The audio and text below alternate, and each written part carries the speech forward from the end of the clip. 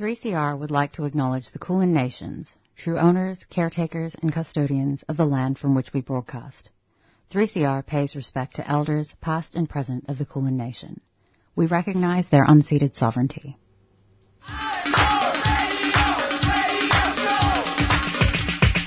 This is 3CR Breakfast. Oh, yeah. Alternative news, analysis and current affairs. Monday to Friday, 7am till 8:30am. Only double. Clap your hands.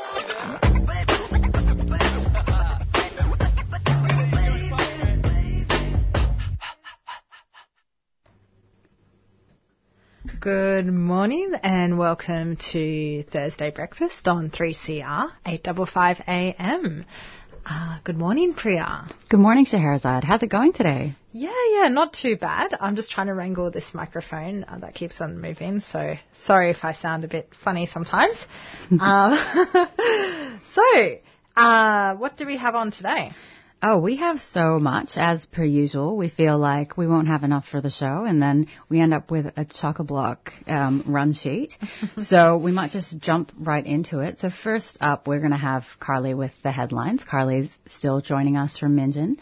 Very jealous. And then Scheherazade?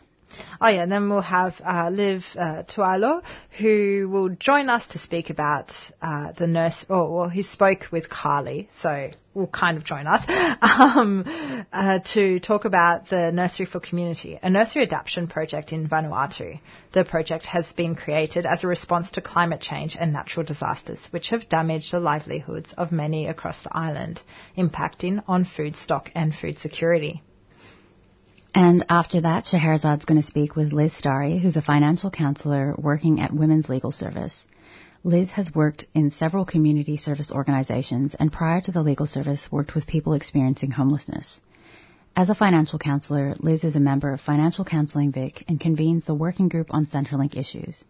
She'll join us to discuss how COVID-19 has impacted financially disadvantaged women experiencing family violence, including economic abuse, and we're really keen to highlight some of the problems that women experiencing economic abuse have been facing during the COVID-19 pandemic. And then Jack Bertolus, research coordinator at Market Forces, will join us to speak about tax breaks afforded to the resource extraction industry and the recent disclosures of fossil fuel company donations to major political parties.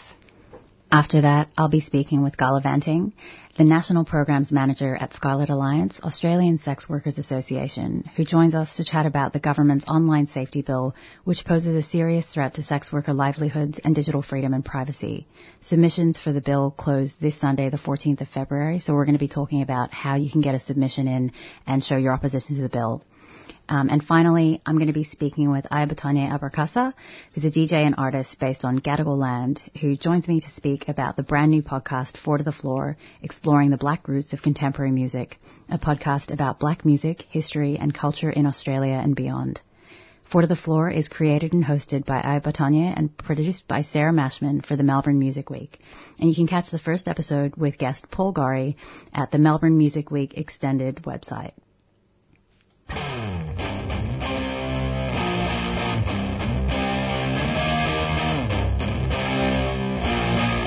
A determined community campaign over 5 years won the ban on fracking and a moratorium on onshore gas drilling for Victoria.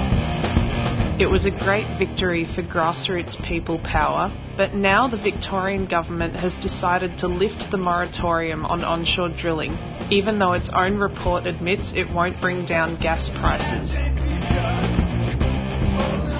Even worse, they want to open up the west coast of the state to offshore gas drilling. It's essential we stand up now and make it clear that the time for new fossil fuels is over. Join the campaign by checking the Friends of the Earth website at www.melbournefo.org.au/gas. Friends of the Earth is a 3CR supporter.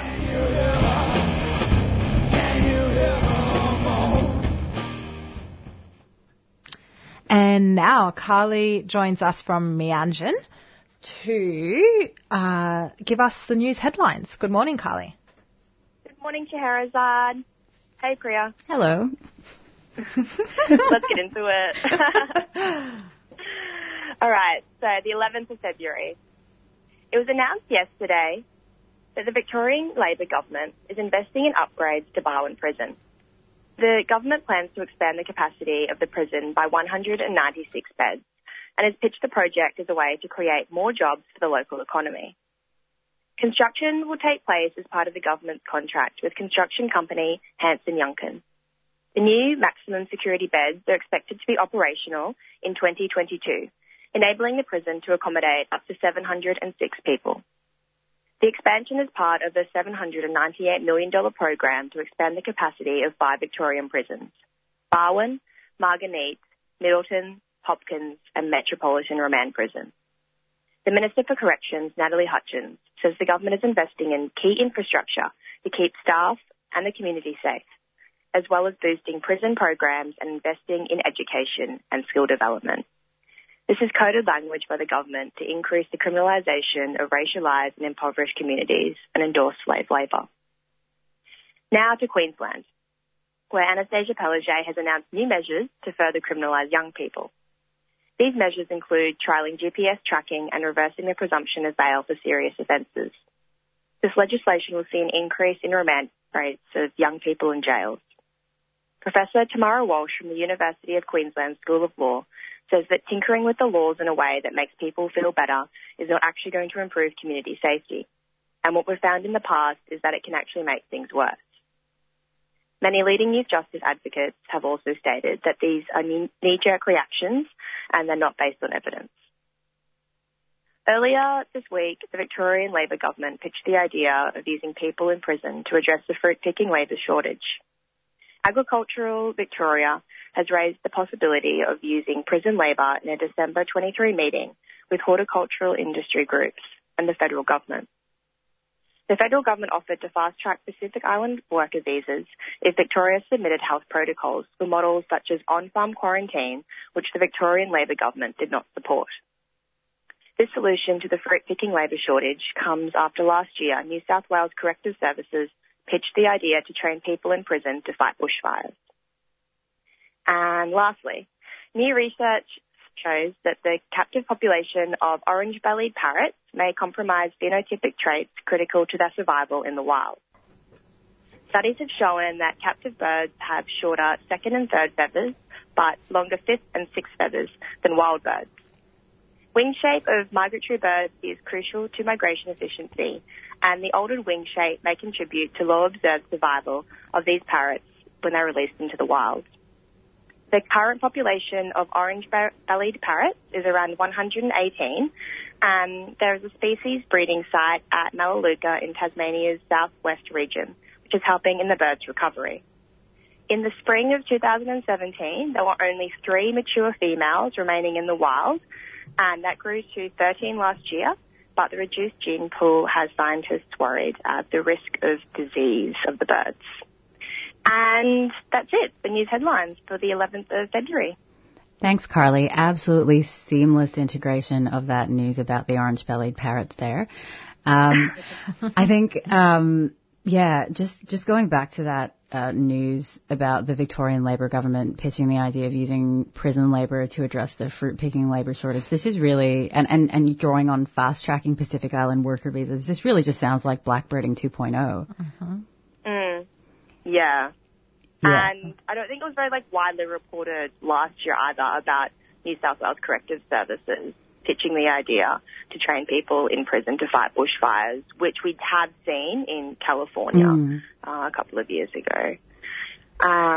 But yeah, I mean, Queensland and the Victorian Labor government really pushing prison expansion at the moment. And with Queensland, this is a very knee-jerk response from Anastasia Palaszczuk, and there are a number of key, youth advocates, as well as some members of the police commission who were like, whoa, we really need to slow these laws down because they're not based in evidence. I mean, what's the GPS tracking of youth? What do they plan for that to solve. Yeah, and I mean, this is absolutely going to fall across racialized lines. Like, I've been seeing some, more conversation about sort of vigilante violence against Aboriginal people in Townsville, and the way that, young Aboriginal and Torres Strait Islander people are going to be the ones that are disproportionately affected by these kinds of measures. Yeah. Yeah. Well, thank you so much, Carly, and hope you have a fantastic day. Yes, see you, Shahrazad. See you, Priya. Have a good show. Thanks, Carly. Slavery is back. Welcome to a place where private business profit from a captive labour force, yet pennies are spent on medical services to a population in which the Indigenous, the poor and the mentally ill are overrepresented. Where isolation, humiliation and degradation are facts of life. Welcome to prison. It depends who's telling the story, I suppose. The prisoners would have one view, the people who work in the prison system would have another, and I think it's up to people to decide where the truth is. Give government propaganda and the media spin doctors the flick. And check out Doin' Time for news, views and tunes on prison issues from Guantanamo Bay to Christmas Island to prisons and detention centres everywhere. Every Monday at 4 p.m. on your community radio 3CR. We are still fired up and we're still talking about revolution. You're listening to Thursday Breakfast on 3CR 855 AM. So we're going to go into a song. So this is Kick Off by Khtek, which means sister in Arabic, but in Moroccan Arabic it's pronounced kind of differently. So she is an up-and-coming, or emerging, I should say, rap artist in Morocco.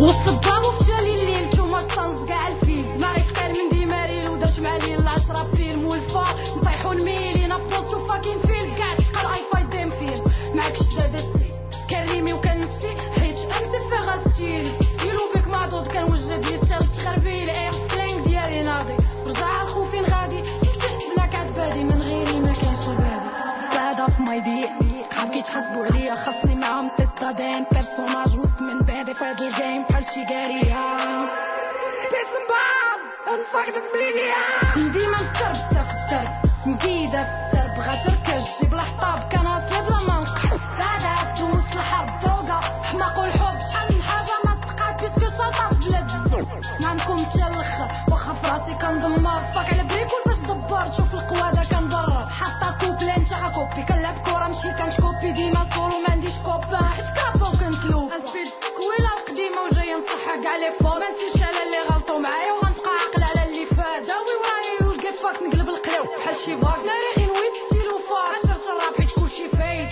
هادا حسبو غا كيكوف غنحيد بيه اللي كان كيلر كي راسكو نيكوف ودني لودي ديال ميريتان هادا حسبو غا كيكوف غنحيد بيه اللي كان كيلر كي راسكو نيكوف ودني لودي ديال ميريتان بعدا في مايدي صحاب كيتحاسبوا عليا خاصني معاهم تيستادين بيرسوناج وسط من بعدي في هاد الجيم بحال شي كاريا انفاق الميديا هنا كاين غير راب كيدومين اي سيم تو اي كان بي مين غلطه بحال لابتي في الخرا في هاد الجيم انا الاخرى ما كنرابيش ولاد ديكارت هادشي السير والحراقه كنت غندير بواد دو برود راس المال مشى غير في الساكا كنكتب حسن منك سمح لي حيت طلعت خيطاطه بغيت شفاني ثاني فلا نقول بيع ماماك على وسط البلاصه شكرا بليا بلارين بسبب مروه هادشي طلع فاطا النهار دريب في شي نهار واي مرتي عقاد بشويد نوايت كملت الجيم فري ستايل شحال تغلق في الظلام بيبي دلانا عرفت الزنقه واخا بنضال انا ودماغي الحماق راه زارنا بغينا تشينج المخزن جارنا تكالفاجين كتبان لي ارنا ذكرت الثقة نورمال في مصاصة الليل كتابة سطا انورمال فوق من بيت تقيل مضوية غير بالنية خشي كرب البيل غنعطيك الليل ديما فاك ستيل ليه كيم كل شاف الجيم كون طالبات في التغيير هيب هوب قتلو القحط معلوم عليه نغير معلوم عليه نغير. And that was Khtek with Kick Off. All right, and next up, we're going to go to an interview that Carly did with Liv Tualu from Futuna Youth Nursery, who joins us to speak about Nursery for Community, a nursery adaptation project in Vanuatu. The project has been created as a response to climate change and natural disasters, which have damaged the livelihoods of many across the island, impacting on food stock and food security. This morning, I am speaking with Liv Tualu, who is part of Nursery for Community, a nursery adaptation project in Vanuatu. Welcome, Liv. Thanks for joining me on 3CR Thursday Morning Breakfast.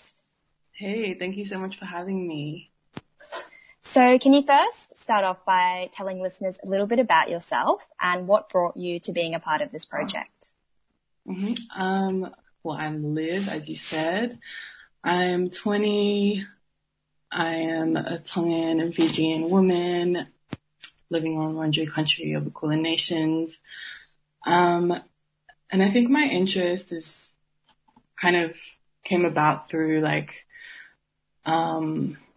being a Pacifica woman, and this project is based in Vanuatu.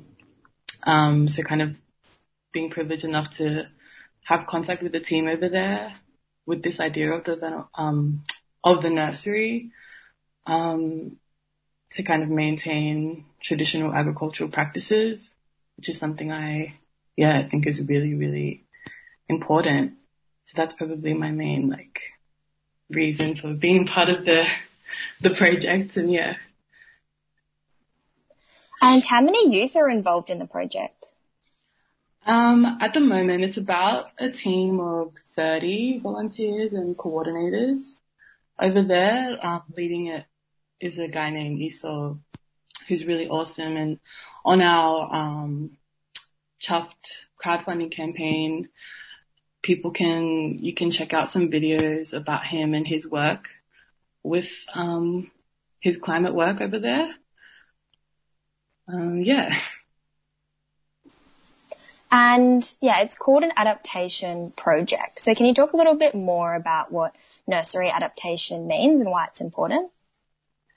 Yeah, so last year in April 2020, Vanuatu was hit by a tropical cyclone Harold, which was really devastating for a lot of the community over there in terms of, damaging their livestock and really impacting upon their livelihoods. This nursery adaptation program is kind of a response to the impacts of climate change, being on the front lines over there, and an opportunity for young people to learn about traditional and, indigenous practices and techniques of climate change adaptation that have been used for so long. This nursery will be an accessible learning space for them, and it also is an opportunity for elders and people who already hold the knowledge of these practices to pass this on to the youth so they can, cultivate really sustainable living practices for the wider community. Yeah, that intergenerational knowledge and practice is just super important. Can you tell listeners a little bit about what the project looks like over there at the moment? Yeah, so at the moment, they have been able to secure a block of land, which it's about 2 acres, in the island. So the purpose of our crowdfund has kind of is about being able to provide financial support, which is what they've expressed as the main need at the moment, because at the moment it's just looking like the piece of land is what they have, and then they have this project idea, but funds are really just needed to be able to move forward and purchase materials and transport those materials as well because of the remoteness of where they are. And then to be able to continue the support for volunteers and, facilitate workshops and all that kind of thing. Yeah. And, some of the main plants or foods that people are trying to grow in Vanuatu? Yeah, a couple would be, I guess, main root crops are like cassava and taro, and then also like mahogany, and then some other crops that would be used for like buildings, making like traditional buildings and whatnot. Yeah. And this is a pretty heavy question, but I think it's really important to go to the roots of how and like why climate change is just so rampant and like why it's affecting so many communities, you know, all across the world. But how have you seen colonization affect places like Vanuatu and other islands such as Tonga in the Pacific? Yeah, I think with colonization and like the introduction of like, you know, more Western practices and like the normalization of that, that's definitely impacted upon how people view traditional agriculture processes, and you know that's obviously had detrimental impacts to the environment. But I think things like this are really important. Things like this initiative and like the Wurrn of Kanak initiative, which we've collaborated with, are like really crucial and testament to the, you know, resilience of the people in being able to maintain those really, really important practices. Yeah, because, you know, not everybody today holds that knowledge, and I think, yeah, these are really amazing opportunities for us to continue the practices that have sustained us for so long. And has there been any opposition at all to this project in Vanuatu? No, I don't think there has been any opposition. I think, yeah, this is just a really exciting initiative for the people, and something that, you know, it's really exciting for the youth to be able to kind of take on these skills. And hopefully, yeah, the hopes are that this kind of work and these nurseries will be able to kind of become more widespread across the whole of Vanuatu. So like this would be, you know, somewhat like the first of its kind, and then, yeah, in hopes to like kind of pass it on through communities and different villages and regions. Yeah. Incredible. So you mentioned that there is a fundraiser through Chuffed. Can you tell listeners, a bit more how they can donate to this project? Yeah, so people can check out our Chuffed. We do have an Instagram page at Futuna_youth_nursery on Instagram. So that will be the main place where we post our content. You can check out the direct link to our Chuffed organization there. I mean, our Chuffed crowdfunding. So that would be the main place. You can also check out the Change the United Struggle Project on Facebook as well, and get in contact with us through there, DM us, and we should be in touch. We recently did on our Instagram a call out for any artists or people with small businesses who had anything that they would like to donate for us to like raffle off, or if people have a space where we could hold events in the future to aid in our crowdfunding. People should definitely reach out to us on Instagram. Perfect. And for listeners, again, that Instagram handle is at Futuna Youth Nursery. Definitely go check out the Chuffed page and donate. Well, thank you so much, Liv, for joining us on 3CR Thursday Morning Breakfast. Thank you so much. I appreciate it. So that was a conversation that Carly had with Liv Tualo, who joined us to speak about Nursery for Community, a nursery adaptation project in Vanuatu. Goongerah Environment Centre is a grassroots community organisation campaigning for East Gippsland's precious forests. For over 15 years, we've been using direct action, citizen science and community engagement to stop the continued logging of precious native forests and threatened species habitat. After this summer's terrible bushfires, there's an even greater urgency to protect what remains, and the Victorian Government haven't ruled out plans to log the small fragments of unburnt forests and so-called salvage log in burnt areas. It's now so important that forests and wildlife are protected so they can recover. Head to gecko.org.au to keep updated with the latest news and to get involved. Gecko acknowledges the logging is happening on the stolen lands of the Gunnakurnai and Bidwell and Monaro people, and that sovereignty was never ceded. A 3CR supporter. All right, and you're listening to Thursday Breakfast on 3CR 855 AM. Now, just before we jump into our next interview, we wanted to let you know to please check the Department of Health and Human Services.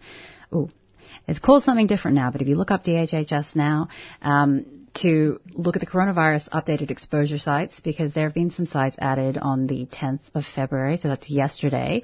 So please have a look. They include the Commonwealth Bank in Glen Waverley, the HSBC Bank in Glen Waverley, and Sunbury Square Shopping Centre in Sunbury. But please go and have a look and see if there are exposure sites near you, and check if there's anything that you need to do to make sure that we can all keep our community safe. 6 years I've been in desert. Beyond the Bars is 3CR's annual prison project, giving voice to our Aboriginal and Torres Strait Islander inmates right across Victoria. It's good to be here because Aboriginal radio, and you don't really get to do this much. Brings us all together.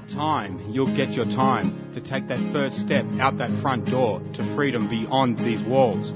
And I just want to say thank you to all of you for giving us the opportunity to speak on air. The reason, the bigger the calling. Make your commitment and watch things unfold. And you can listen to audio from this year's broadcasts and previous years as well, online at any time. Just go to 3cr.org.au/Beyond the Bars. But also, while I'm here, I'd like to say thank you for coming, helping, giving us a chance to do this. It's really good, you know. It's been going for a while now. Hopefully it keeps going, you know. Like it's good that we can do this and get our voice out there as prisoners. We can't blame everything on the external, so let's stop looking for it in the hands of the persecutor, because real power comes from here and it comes from family. If you would like us to post you a free CD, contact the station on 03 9419 8377.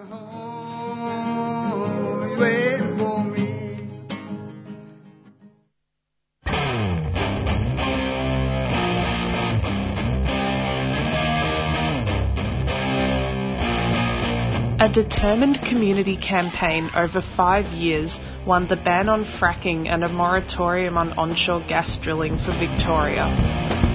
It was a great victory for grassroots people power, but now the Victorian government has decided to lift the moratorium on onshore drilling, even though its own report admits it won't bring down gas prices. Even worse, they want to open up the west coast of the state to offshore gas drilling. It's essential we stand up now and make it clear that the time for new fossil fuels is over. Join the campaign by checking the Friends of the Earth website at www.melbournefoe.org.au/gas. Friends of the Earth is a 3CR supporter.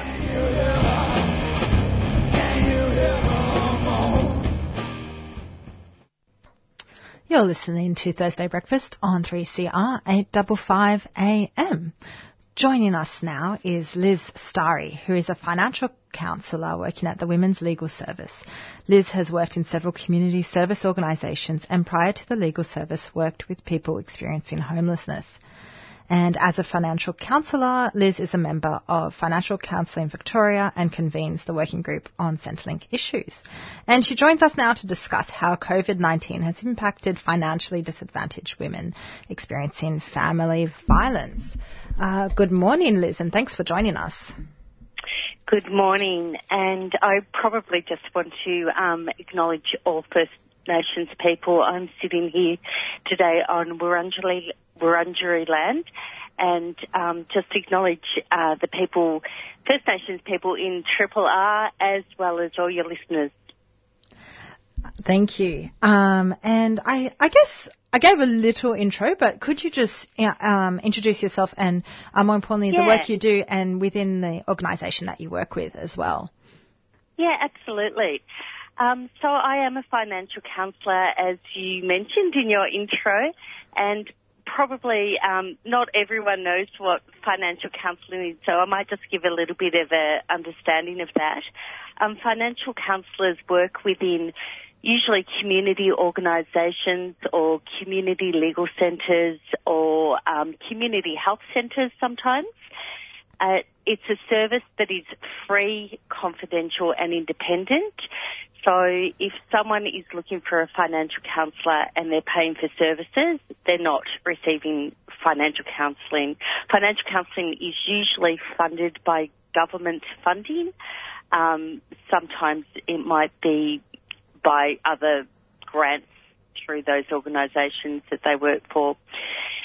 And what financial counsellors do is they primarily assist people who have financial problems, and that's often around debt matters. And that might relate to credit, things like credit and utilities, telecommunication accounts, and things like fines and infringements. So the work I do at Women's Legal Service is predominantly working in a legal setting, assisting disadvantaged women who have had relationship breakdowns and mostly experienced family violence, and they will be getting legal assistance through our organisation. And where there's financial issues arising and problems, I will assist as well in their issues.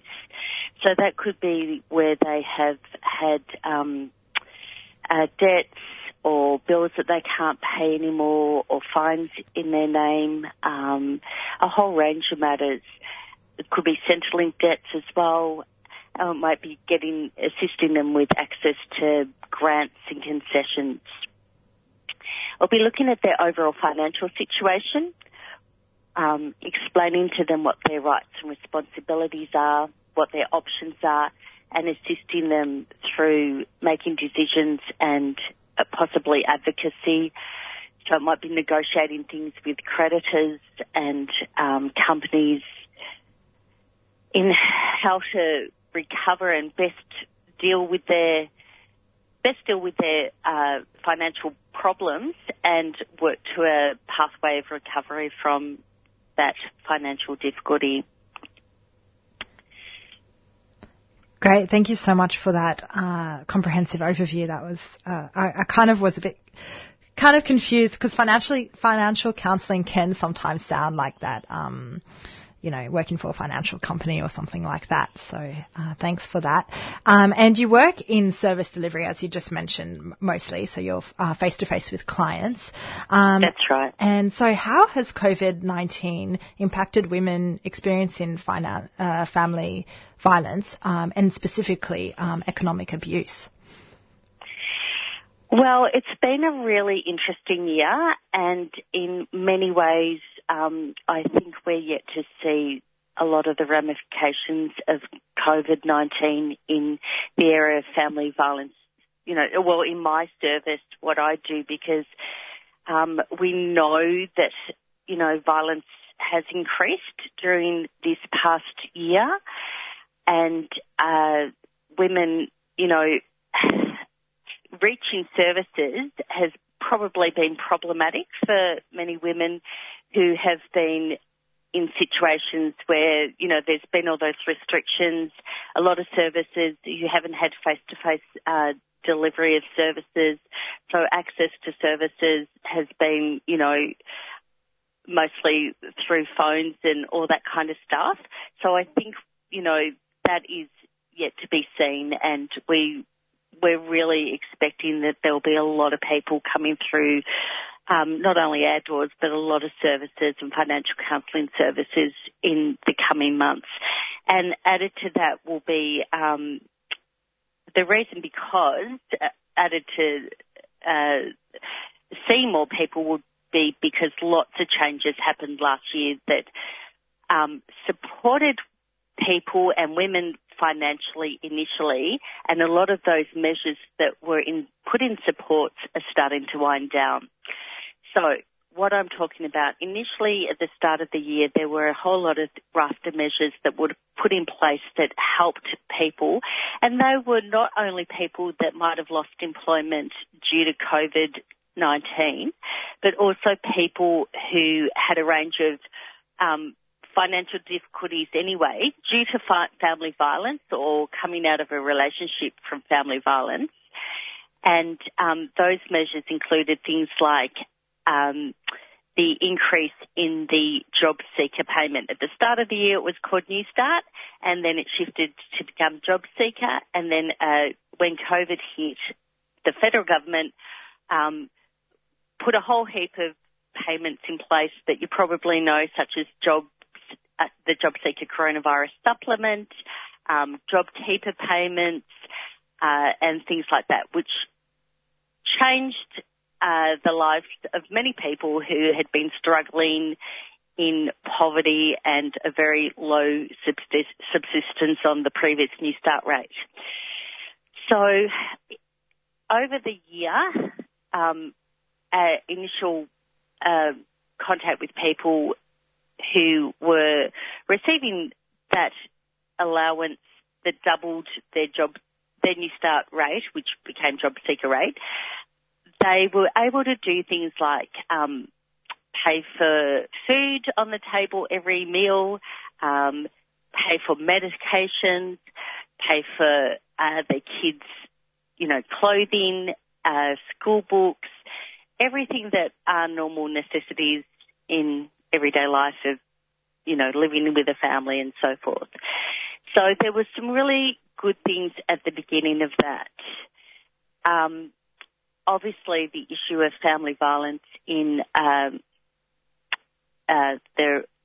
stage of lockdown is something that, would have increased due to a whole lot of pressures and, the difficulty of, the restrictions that we had in place.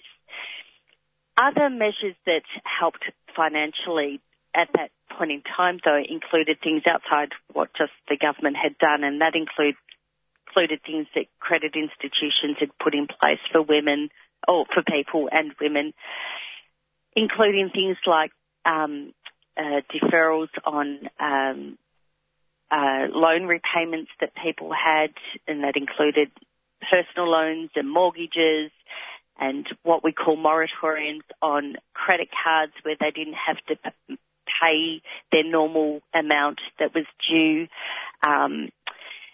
There was measures put in place to assist people in paying their gas, electricity, water, and there were really generous different things arranged under all those different areas of financial assistance. And these are starting to be wound back now. And at the same time, what we have is that over the year, the payments to Job Seeker have incrementally decreased. And we know that people are struggling now, again, even though it hasn't fully gone back to what the rate was. As far as we know, beyond March, it will go back to the previous rate. We don't, the government hasn't committed to what's going to happen past 1st of April. Mm. So there's a lot of concern, and we share that concern with the women that we work with, how they're going to manage on that low income again. So there were some of the things that were happening. I think, as I mentioned before, and I think another thing that was really difficult for lots of women was the fact that, there weren't the face-to-face services available. And there's a lot of fantastic phone services in the community sector to assist people. But it was really hard when people weren't able to come in, and maybe if they were in a, home environment where we had all the restrictions in place, and normally they would have been able to, access their doctors or their local community service where they might be able to disclose something that was going on, that was really exacerbated by this restrictive phase. And also, I think, for lots of women, having children at home during that period and having to do things like homeschooling, but also having kids around, it was really hard for people to have the privacy to be able to talk about, what was going on at home. So I have real concerns about, a lot of women during that period that weren't able to access and get the supports that they needed so easily and readily.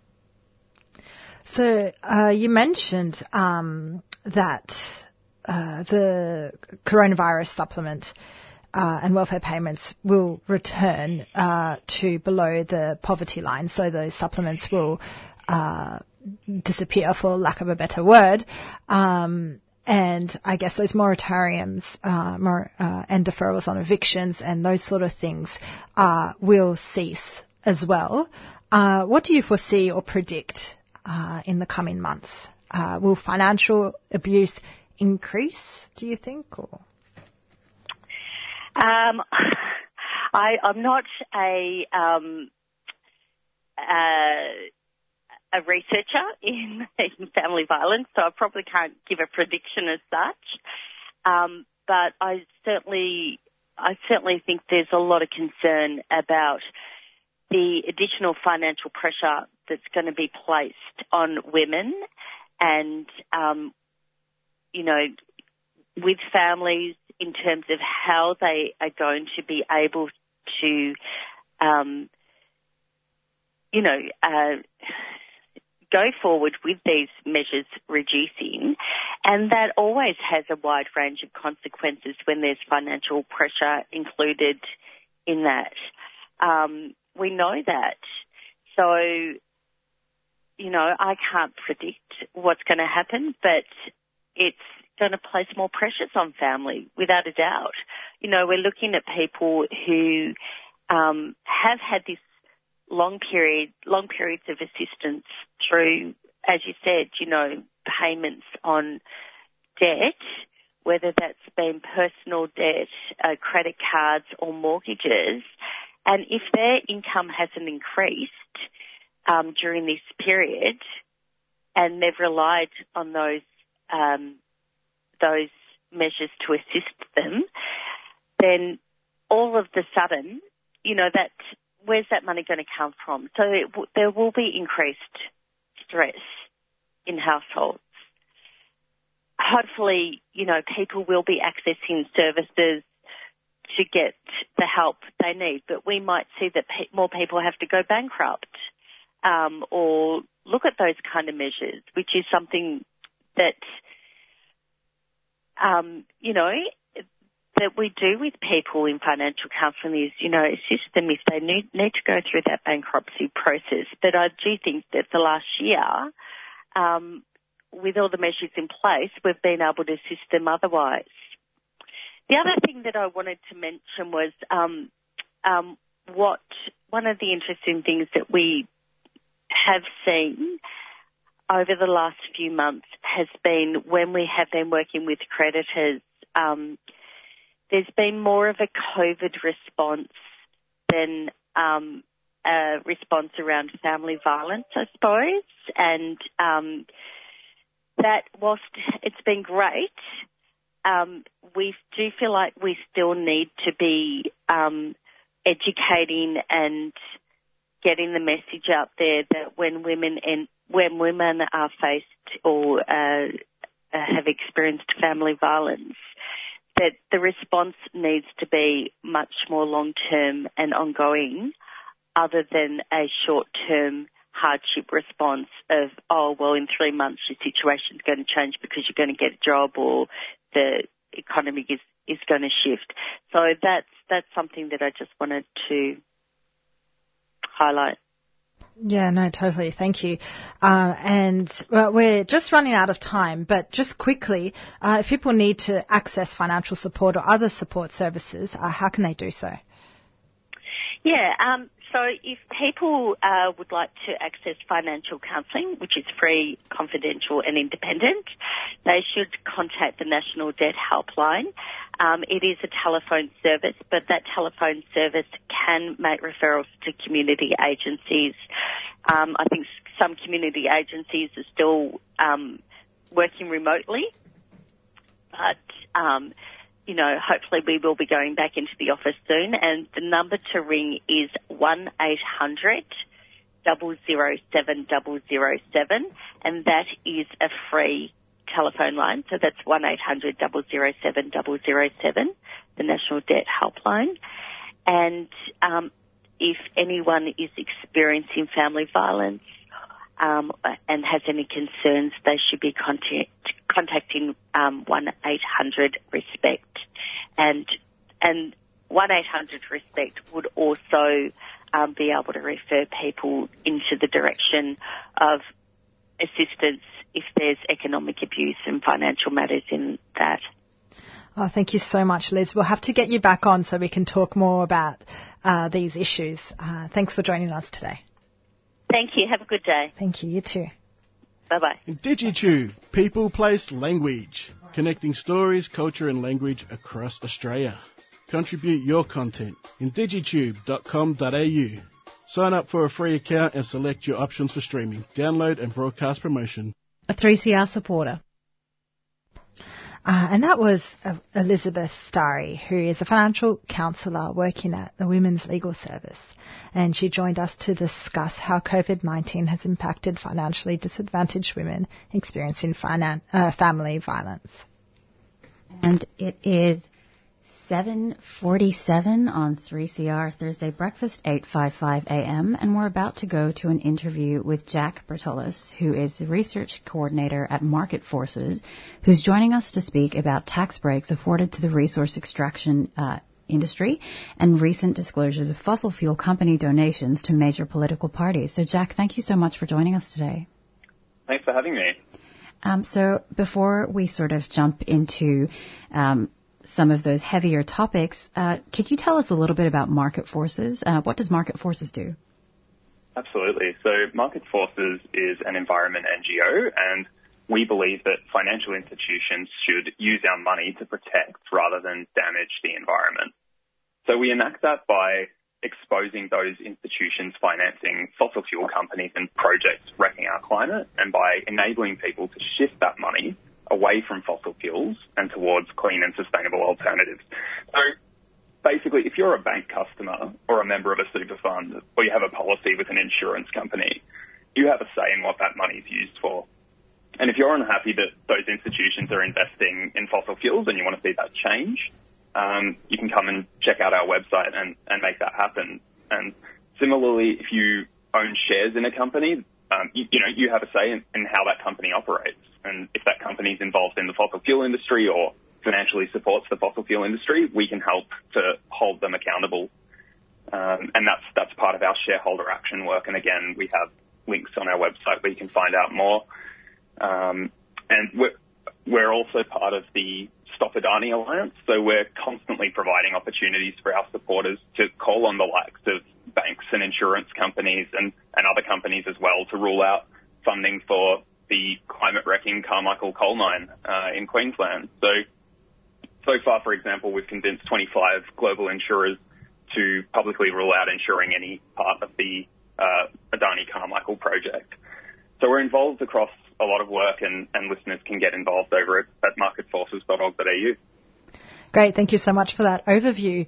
And data analysed by Market Forces has shown that the government gave $12 billion in tax breaks to the fossil fuel industry last financial year. So what impacts is this having on the Australian economy?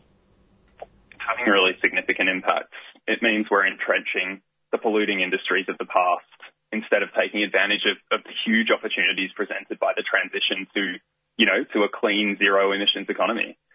And just to put that figure into perspective, just $7.7 billion went to renewable energy in Australia in 2020. So putting that in the context of $12 billion, it's just staggering how much in tax breaks are actually given to the fossil fuel industry. And given that, about a quarter of our electricity now comes from renewable energy, just imagine what we could do if we could actually spend another $12 billion on renewable energy every year. It would make a really significant difference. The other point to make there is, of course, that tax breaks are only one type of subsidy that's actually provided to the fossil fuel industry. It doesn't account for a lot of other types of subsidies, including direct contributions and handouts to the fossil fuel industry, public finance to the fossil fuel industry as well. So, for example, we've got this idea from the federal government of a gas-fired recovery. And last year we saw the Prime Minister, for example, early in the year announce $960 million in federal funding, quite a lot of which was aimed at massively boosting gas supply. We had over $50 million aimed at boosting gas supply and transportation in September. We saw $203 million earmarked for construction of new diesel fuel storage. So that $12 billion figure is really just the tip of the iceberg. And I think our politicians really need to wake up and realize just how much opportunity there is in the transition to a net zero economy, because the economies of the world in 10 or 20 years' time are going to be demanding green steel and green manufacturing. And you need renewable energy to power that. And here in Australia, we have some of the cheapest, most abundant renewable energy in the world. I'll give you just one example of a clean energy opportunity. So in 2019, the CEO of the federal government's Renewable Energy Agency said that if Australia were to export green hydrogen at a scale that could replace our gas export industry, the LNG industry, we would need up to 700% renewable energy. So in other words, in addition to generating all of Australia's electricity needs from renewable energy, we could generate 5 to 6 times more than that for export.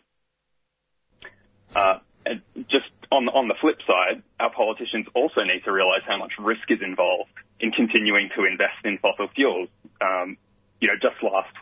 Just last month, one of the world's largest automakers, General Motors, pledged to stop making petrol cars, utes and vans by 2035, and is instead actually going to invest heavily in electric vehicles. So, you don't reach net zero by subsidising polluting fossil fuels. It's really just holding us back. And you spoke a lot there about, politicians and the fossil fuel. And we know that the fossil fuel companies also donate heavily to major political parties. So I guess you kind of mentioned some of the consequences, but what other consequences has this resulted in?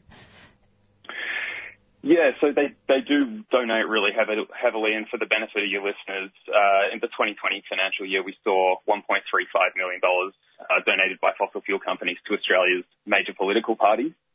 That's actually just the tip of the iceberg, though. I mean, it's quite important, I think, to understand this. So our political donation system is shrouded in secrecy, and tens of millions of dollars each year are actually donated from completely unknown sources.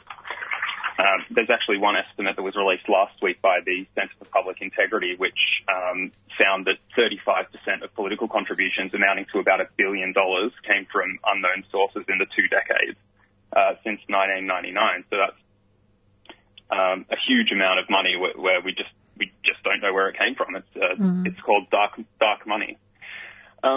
Look, there's a general theory about political donations, which is companies don't make them for free. They're expecting something in return. A report from the Australia Institute in 2017 found that donations from mining companies, including fossil fuel companies, correlate with the election cycle. They correlate with timelines on project approvals and debates on key industry policies. So just as an example of that, we found that in the latest political donations figures that Woodside Energy, which is Australia's largest gas producer, donated $335,000 to Australia's major parties in the 2020 financial year. So those donations were actually made in the same financial year that one of its key gas pipelines was approved, which forms part of its massive Burrup Hub gas project in Western Australia. There was also, I'll just give another example. There was a telling moment at a coal and gas company, Origin Energy's 2017 annual shareholder meeting, where its CEO, Gordon Cairns, was asked why the company paid more to attend political functions than its peers. And he told shareholders that Origin had been able to shape the government's thinking on energy policy, and that was, quote, money well spent. So, you know, what the fossil fuel companies get in return for the donation, you know, why is the federal government pursuing a so-called gas-fired recovery? I think listeners can make up their own mind on that point. Yeah. So is there a direct correlation then between donations and changes to environmental legislation? And as you mentioned, to allow for new resource extraction projects. You mentioned Westside, which also has extraction projects in Rakhine province in Burma, which we know is the centre of a kind of ongoing ethnic cleansing of Rohingya people. Is that Woodside, is it? Woodside. Sorry, I said Westside. That's not. Yeah, Woodside.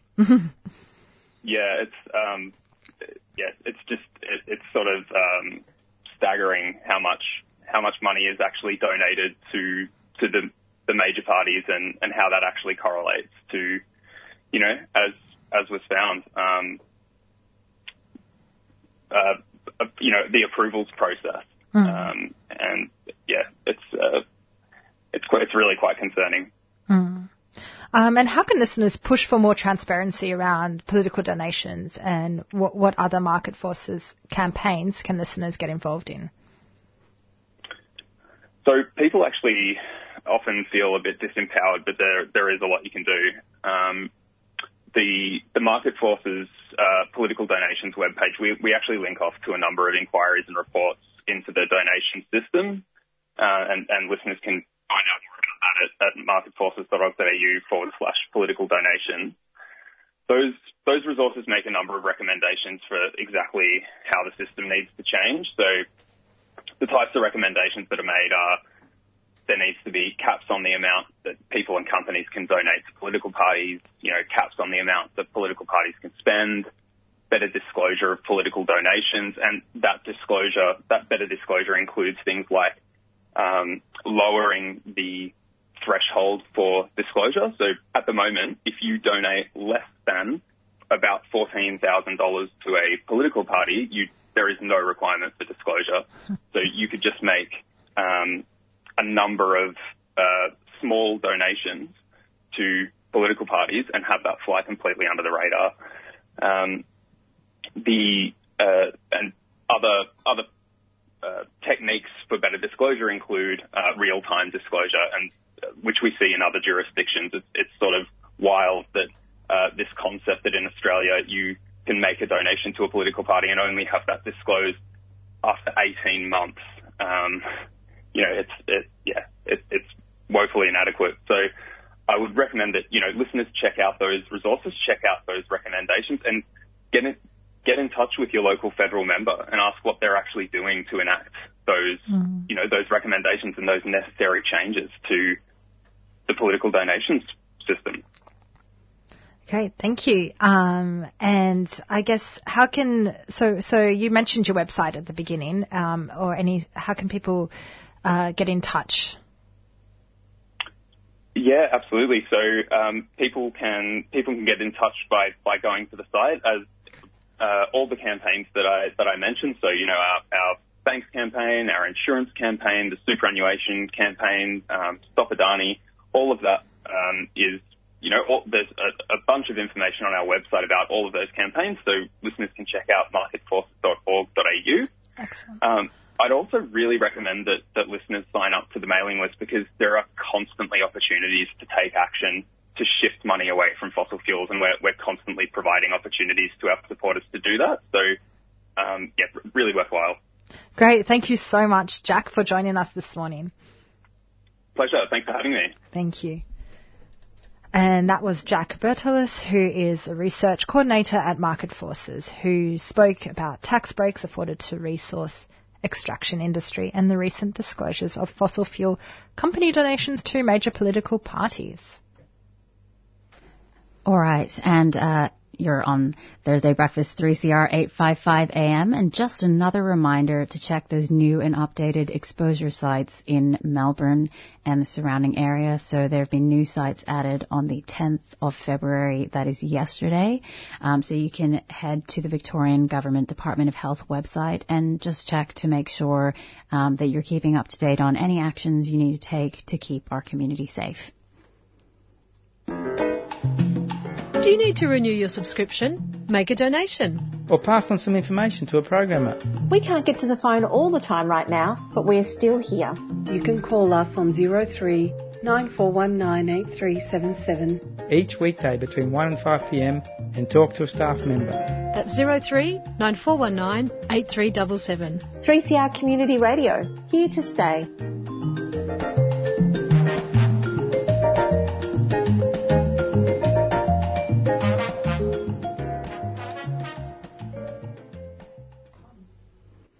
All right, and now we're going to go to an interview with Gala Vanting from the Scarlet Alliance Australian Sex Workers Association. Gala is the National Programs Manager there, and she joins us to speak about the government's online safety bill, which poses a serious threat to sex worker livelihoods and digital freedom and privacy.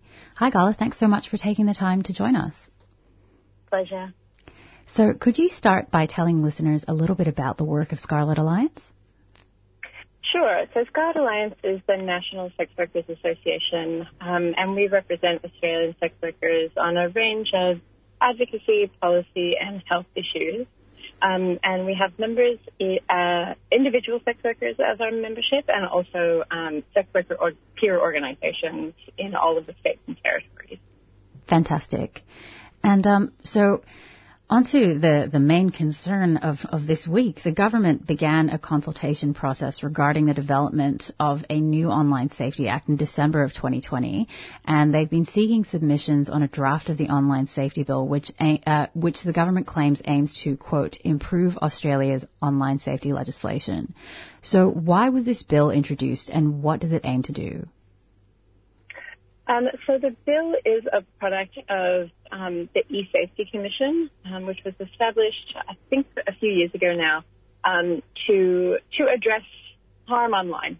And a lot of the work of the eSafety Commissioner is around, child sexual exploitation material, revenge porn, people having content uploaded online, cyberbullying, that sort of thing.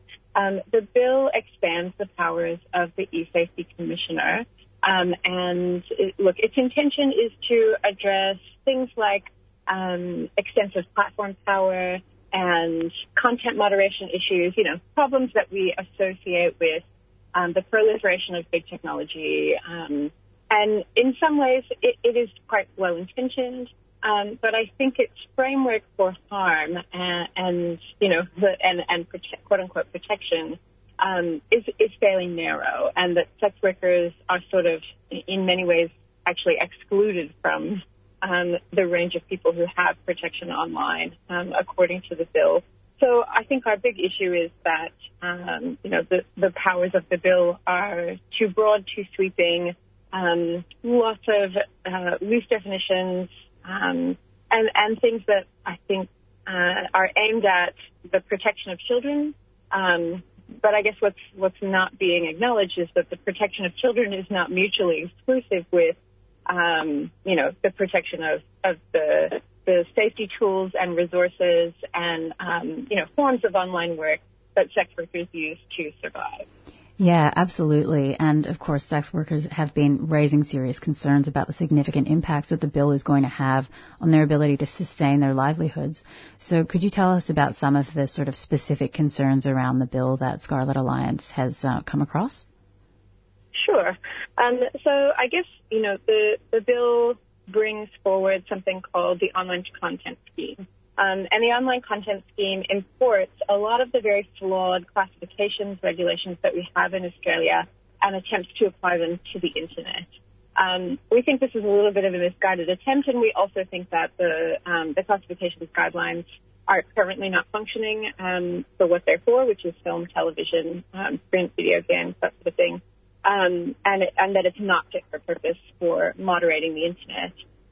The content scheme also sort of equates all sexual content with harm or with harmful content, and we think that's problematic because there are a range of types of content online, from fine art nudity up to hardcore pornography, all of which do have value in and of themselves. They have economic value for sex workers, they have cultural and educational value, and we think that the attempts that the bill is making to protect children don't actually address anything around the media literacy with which young people need to receive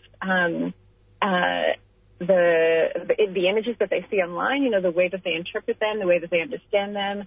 It doesn't put any onus on parents for doing that education with their children, and also, controlling what their children are able to see through things like search engine filters and that sort of thing. So I guess, we think that the powers of the commissioner to remove pretty much any adult content of their own volition or as spawned by a complaint is simply too broad and has unintended capture. And is very likely to impact, sex workers who advertise online, or sex workers who use social media platforms to advertise. And it's also potentially damaging to a lot of the spaces that we use to build community and share safety information. So because the range of the bill is so broad, because they have financial consequences for platforms who don't put adult content behind a restricted access system, and also they have the power to define what that system is. We think what is likely to happen is we will see the same chilling effect from platforms that we saw with the American legislation, FOSTA SESTA, and that caused a whole lot of deplatforming of sex workers and loss of digital assets and accounts. And that can be extremely damaging for people who are running small businesses, doing content creation or tanning work. And I guess, online sex work has been something that has actually really supported sex workers to be part of the community response to COVID-19, where we were not able to do in-person work. Some of us were able to pivot to online work. So having those tools, and that's just one of the reasons why sex workers need to have access to online work. We think it's also it's about our autonomy and choice over where and how we work, and removing the possibility of online work or making it so burdensome that it's actually too costly for us to conduct takes away some of our choice around how and where we work. Yeah, absolutely. And for people that aren't really familiar with the way that the FOSTA and SESTA legislation sort of affected the way that sex workers were able to just, engage in regular communication on social media. You may have seen, I definitely have noticed from sex workers that I follow on Instagram, for example, people's posts, even just, posts of themselves doing regular activities, being reported for solicitation, and, various kinds of very broad application of, these discriminatory legislation to kind of, prevent any kind of posting, and people just trying to figure out, how do I even maintain a presence at all online, let alone a presence as a sex worker online. And so I think it's also really important to emphasize that this bill is going to affect everyone if it passes. It's not just restricted to that. And I think people, there's a risk of especially people who are pretty disconnected from or don't, know any sex workers from being like, well, how's it going to affect me? But it really is, quite a broad sweeping bill. So what are some of the broader effects that the bill is going to have on online interactions, both public and private? So the commissioner has the power to order takedown notices, link removal notices, app deletion notices, and so any service that does provide access to an Australian internet user to any kind of content that's classified by the bill as Class 1 or Class 2, those services could be under threat. And I guess, when we're thinking in civilian or non-sex worker terms, things like hookup apps could be impacted by this. Sexual health resources, especially those that use explicit imagery, and often, this sexual health campaigns targeted at the LGBTI community use erotic or nudity or sexual imagery.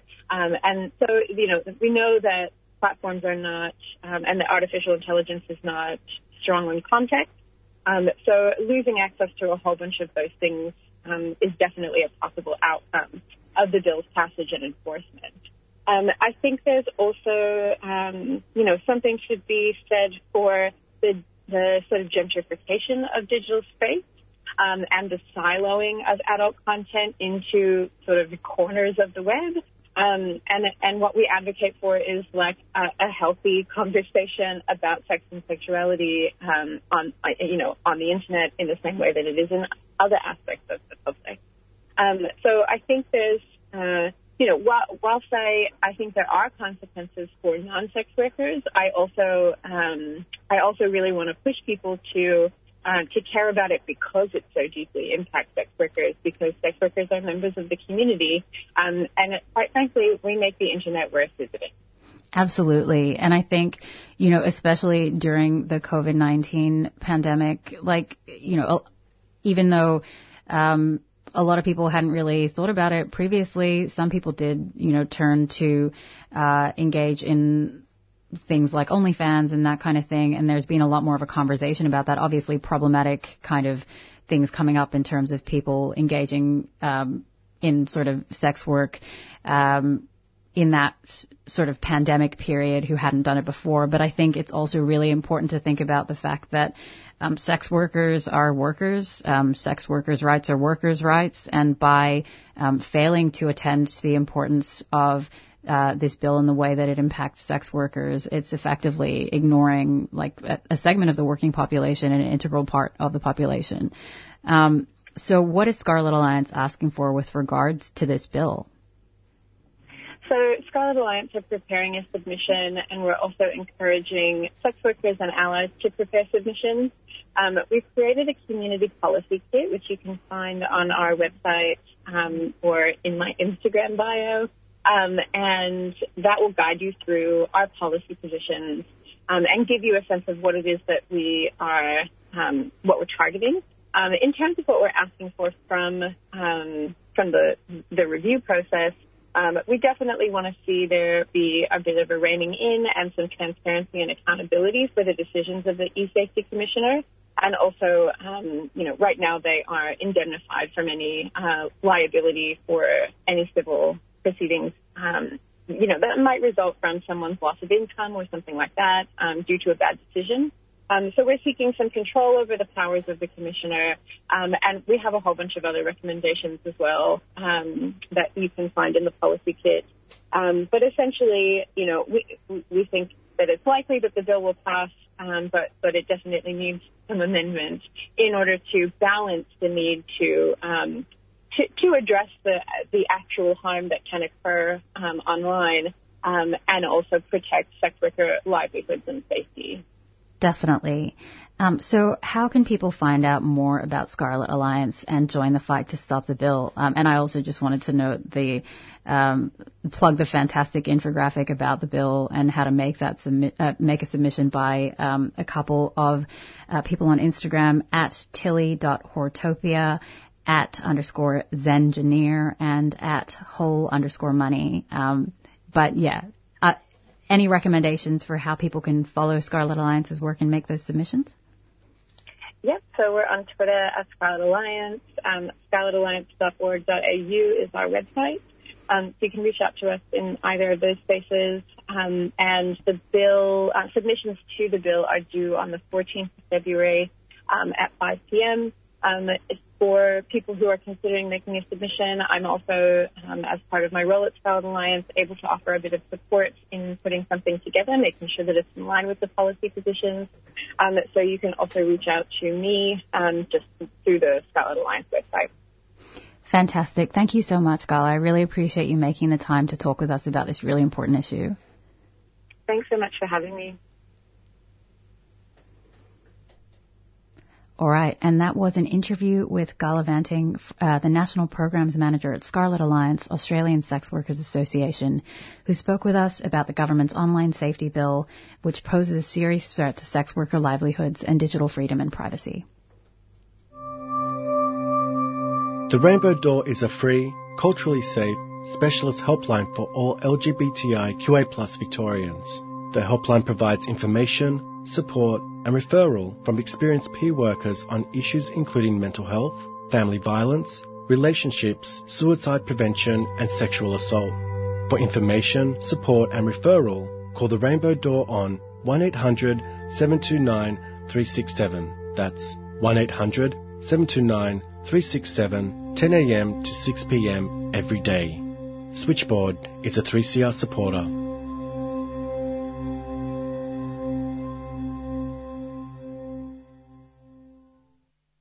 Hi everyone, my name's Robbie Thorpe. I'm with 3CR Community Radio. Every year we have a subscription drive. It's a way of supporting our organisation maintain itself through the year, and we rely on the support of the community. One way to do that is to subscribe and become a member, become part of this organisation itself. Get in contact with 3CR. You can go to the website 3cr.org.au, or you can ring on 9419 8377. 3CR ensures that our voices, Aboriginal voices, are heard on this radio station. So it's a good way of supporting Aboriginal people as well by becoming a subscriber for 3CR Community Radio. And we're back on 3CR Thursday Breakfast, 8:55 a.m. Now we're going to go to an interview with Ibatonya Abrakasa, who's a DJ, an artist, and creative director of Irregular Fit, based on Gadigal land, who joins us to chat about the brand new podcast, Four to the Floor, exploring the black roots of contemporary music, which is a podcast about black music, history, and culture in Australia and beyond. Hey, Ibatonya, thank you so much for taking the time to join us. Hi, thank you for having me. So before we jump into it, could you tell us a little bit about yourself and your work? Yeah, sure. So I've been DJing for since 2011, so 10 years now. And yeah, I guess my work's quite varied. I DJ, I do different, I guess I'm learning more about the sort of art practices I want to engage in. I do a lot of digital video work, but also work part-time doing community engagement for Anti-Discrimination New South Wales. I don't know, and I run a regular fit. Sometimes it's hard to describe the things that you do. I always get confused about that. I do a lot of different things is basically it. And a lot of them are sort of, at the crux, are kind of all about finding ways to reduce harm towards black folks, people of colour, queer folk, and yeah, I guess that's my work. Yeah, fantastic. Thank you so much. So what was the impetus for the development of the Four to the Floor podcast, and what kind of journey are you planning on taking listeners through with it? Because I see that you've also got accompanying resources with this episode, so it seems like a really great project. Yeah, thank you. So this project actually started last June, during peak of the resurgence of Black Lives Matter, and I guess the largest iteration of it since, the largest iteration of the civil rights movement globally. But it kind of just started because I wanted to understand, I've always been really into music history. We were talking a lot about black liberation and self-determination and self-empowerment.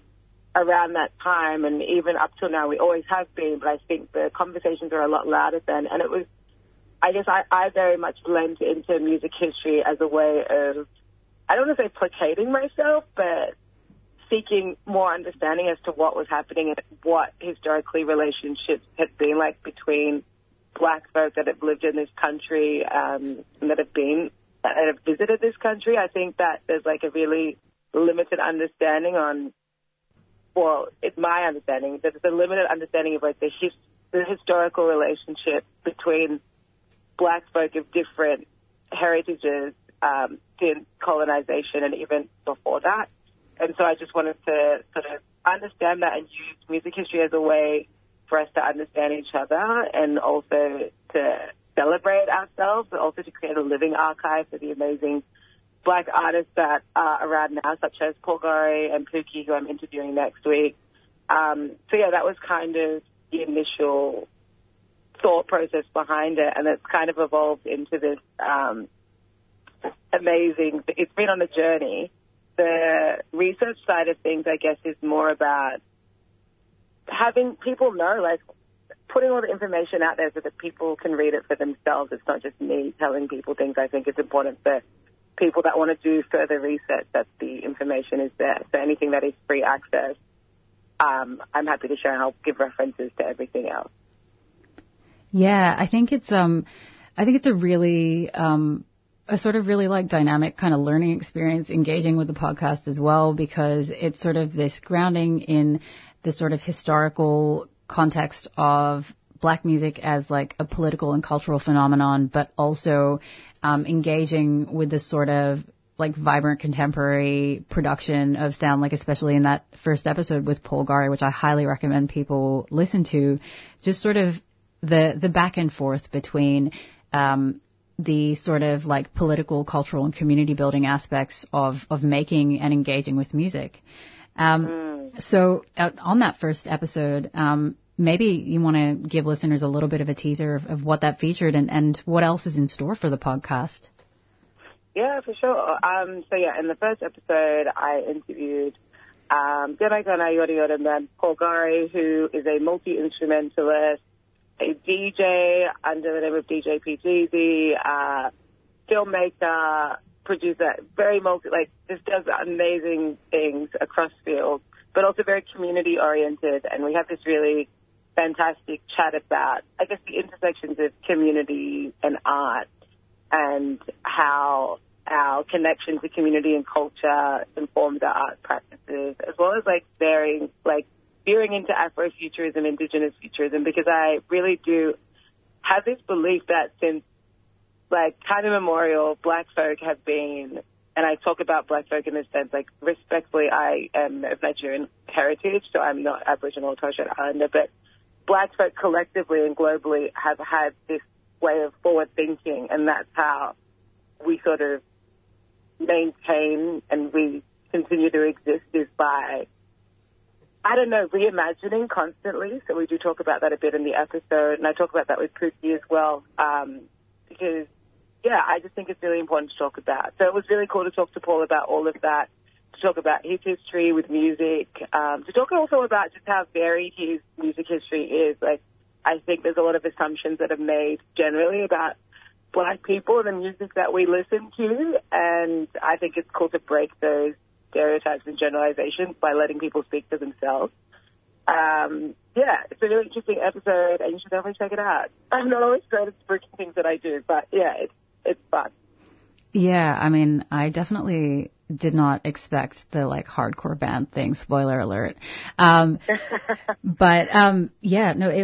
think it's also just a wonderfully produced show, produced by Sarah Mashman, and just beautifully layered and put together, with a combination of, your conversation and interspersing that with little clips of audio and layering tracks underneath it. I think it's just a lovely listening experience. So where can listeners, get a taste of the podcast? Yeah, so for the minute, we're just doing 2 episodes with Melbourne Music Week, and it will continue. But as of right now, if you go into the Melbourne Music Week podcast page on, I think, Apple Podcasts or their website, you can find the link to Four to the Floor, exploring the black roots of contemporary music. And I just want to quickly shout out Sarah Mashman because she's been amazing and she's taught me so much about podcasting. Because I just threw clips of music at her and I was like, I want to include these things. And, yeah, she did a great job. So thank you, Sarah. Yeah. Yeah. Cool. Well, yeah, thank you so much for taking the time to chat with me about the podcast. And once again, I really encourage listeners to go have a listen to that as well. And I'll be keeping an ear out for the episode with Pookie. So thank you so much, Ibetanya. Thank you for having me. All right. Take care. You too. Bye.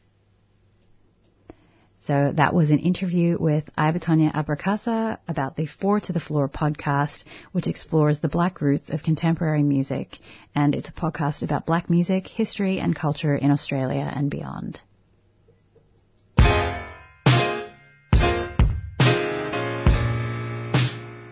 So, here you are, too foreign for home, too foreign for here, never enough for both. Ijuoma Umebinyo, Diaspora Blues. What makes you smile and adds a spring to your step? What does it mean to belong? And how do we build a home away from home?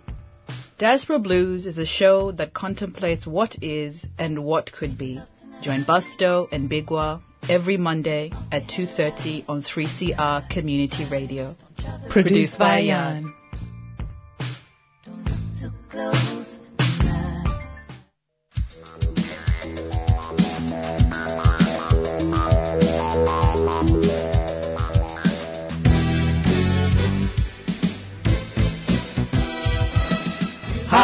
I'm Jeffrey. I'm Alphonse. I'm Erwin. And we are from The Voice of West Papua. Tuesday 6:30 until 7:30 p.m.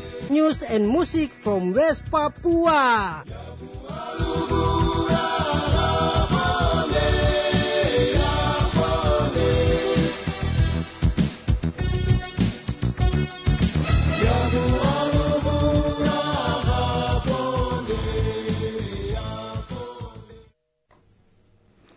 All right, and we're back on 3CR Thursday Breakfast, 8:55 a.m., and we are coming up to the end of the show. So, Scheherazade, shall we give listeners a little bit of a rundown of what we covered today?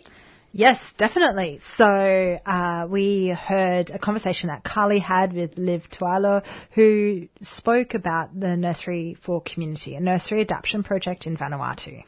After that, Scheherazade spoke with Liz Starry, who's a financial counsellor working at Women's Legal Service, and they discussed problems that women experiencing economic abuse have been facing during COVID-19. And then Jack Bertolis joined us, who is a research coordinator at Market Forces, and he spoke a bit about the tax breaks afforded to the resource extraction industry. And then I spoke with Gala Venting, who's the National Programs Manager at Scarlet Alliance, Australian Sex Workers Association, about the government's online safety bill. And finally, I spoke with Ibetanya Abracasa, who's a DJ and artist and creative director of Irregular Fit, who joined us to speak about the new podcast, Four to the Floor. And just an update again for listeners who are unaware that that there's new exposure sites. So the DHHS website, so it's dhhs.vic.gov.au, updated exposure sites, which include the Commonwealth Bank in Glen Waverley, the HSBC Bank in Glen Waverley, and the Sunbury Square Shopping Centre in Sunbury. Yeah, and I guess, there's going to be one significant anniversary happening in the time between this show and the next, and that is the 14th of February, which we all celebrate as the death of Captain Cook. So, I hope you all have something nice planned for that. And also, before you get celebrating, please make sure that you make a submission to the online safety bill that we talked about with Gala. You can check out the Scarlet Alliance's website if you want to find out more information about that. Just a reminder. And yeah, I think that's all we have time for today. Scheherazade, anything else? Yeah. And also, South Australia also reimposed its hard border for Greater Melbourne residents from midnight yesterday, so from last night. And in New South Wales, some restrictions are still set to ease today. All right. Well, I think we might wrap it there. But before I head, I just want to say, see ya, Eddie. You've been listening to a 3CR podcast produced in the studios of independent community radio station 3CR in Melbourne, Australia. For more information, go to allthews.3cr.org.au.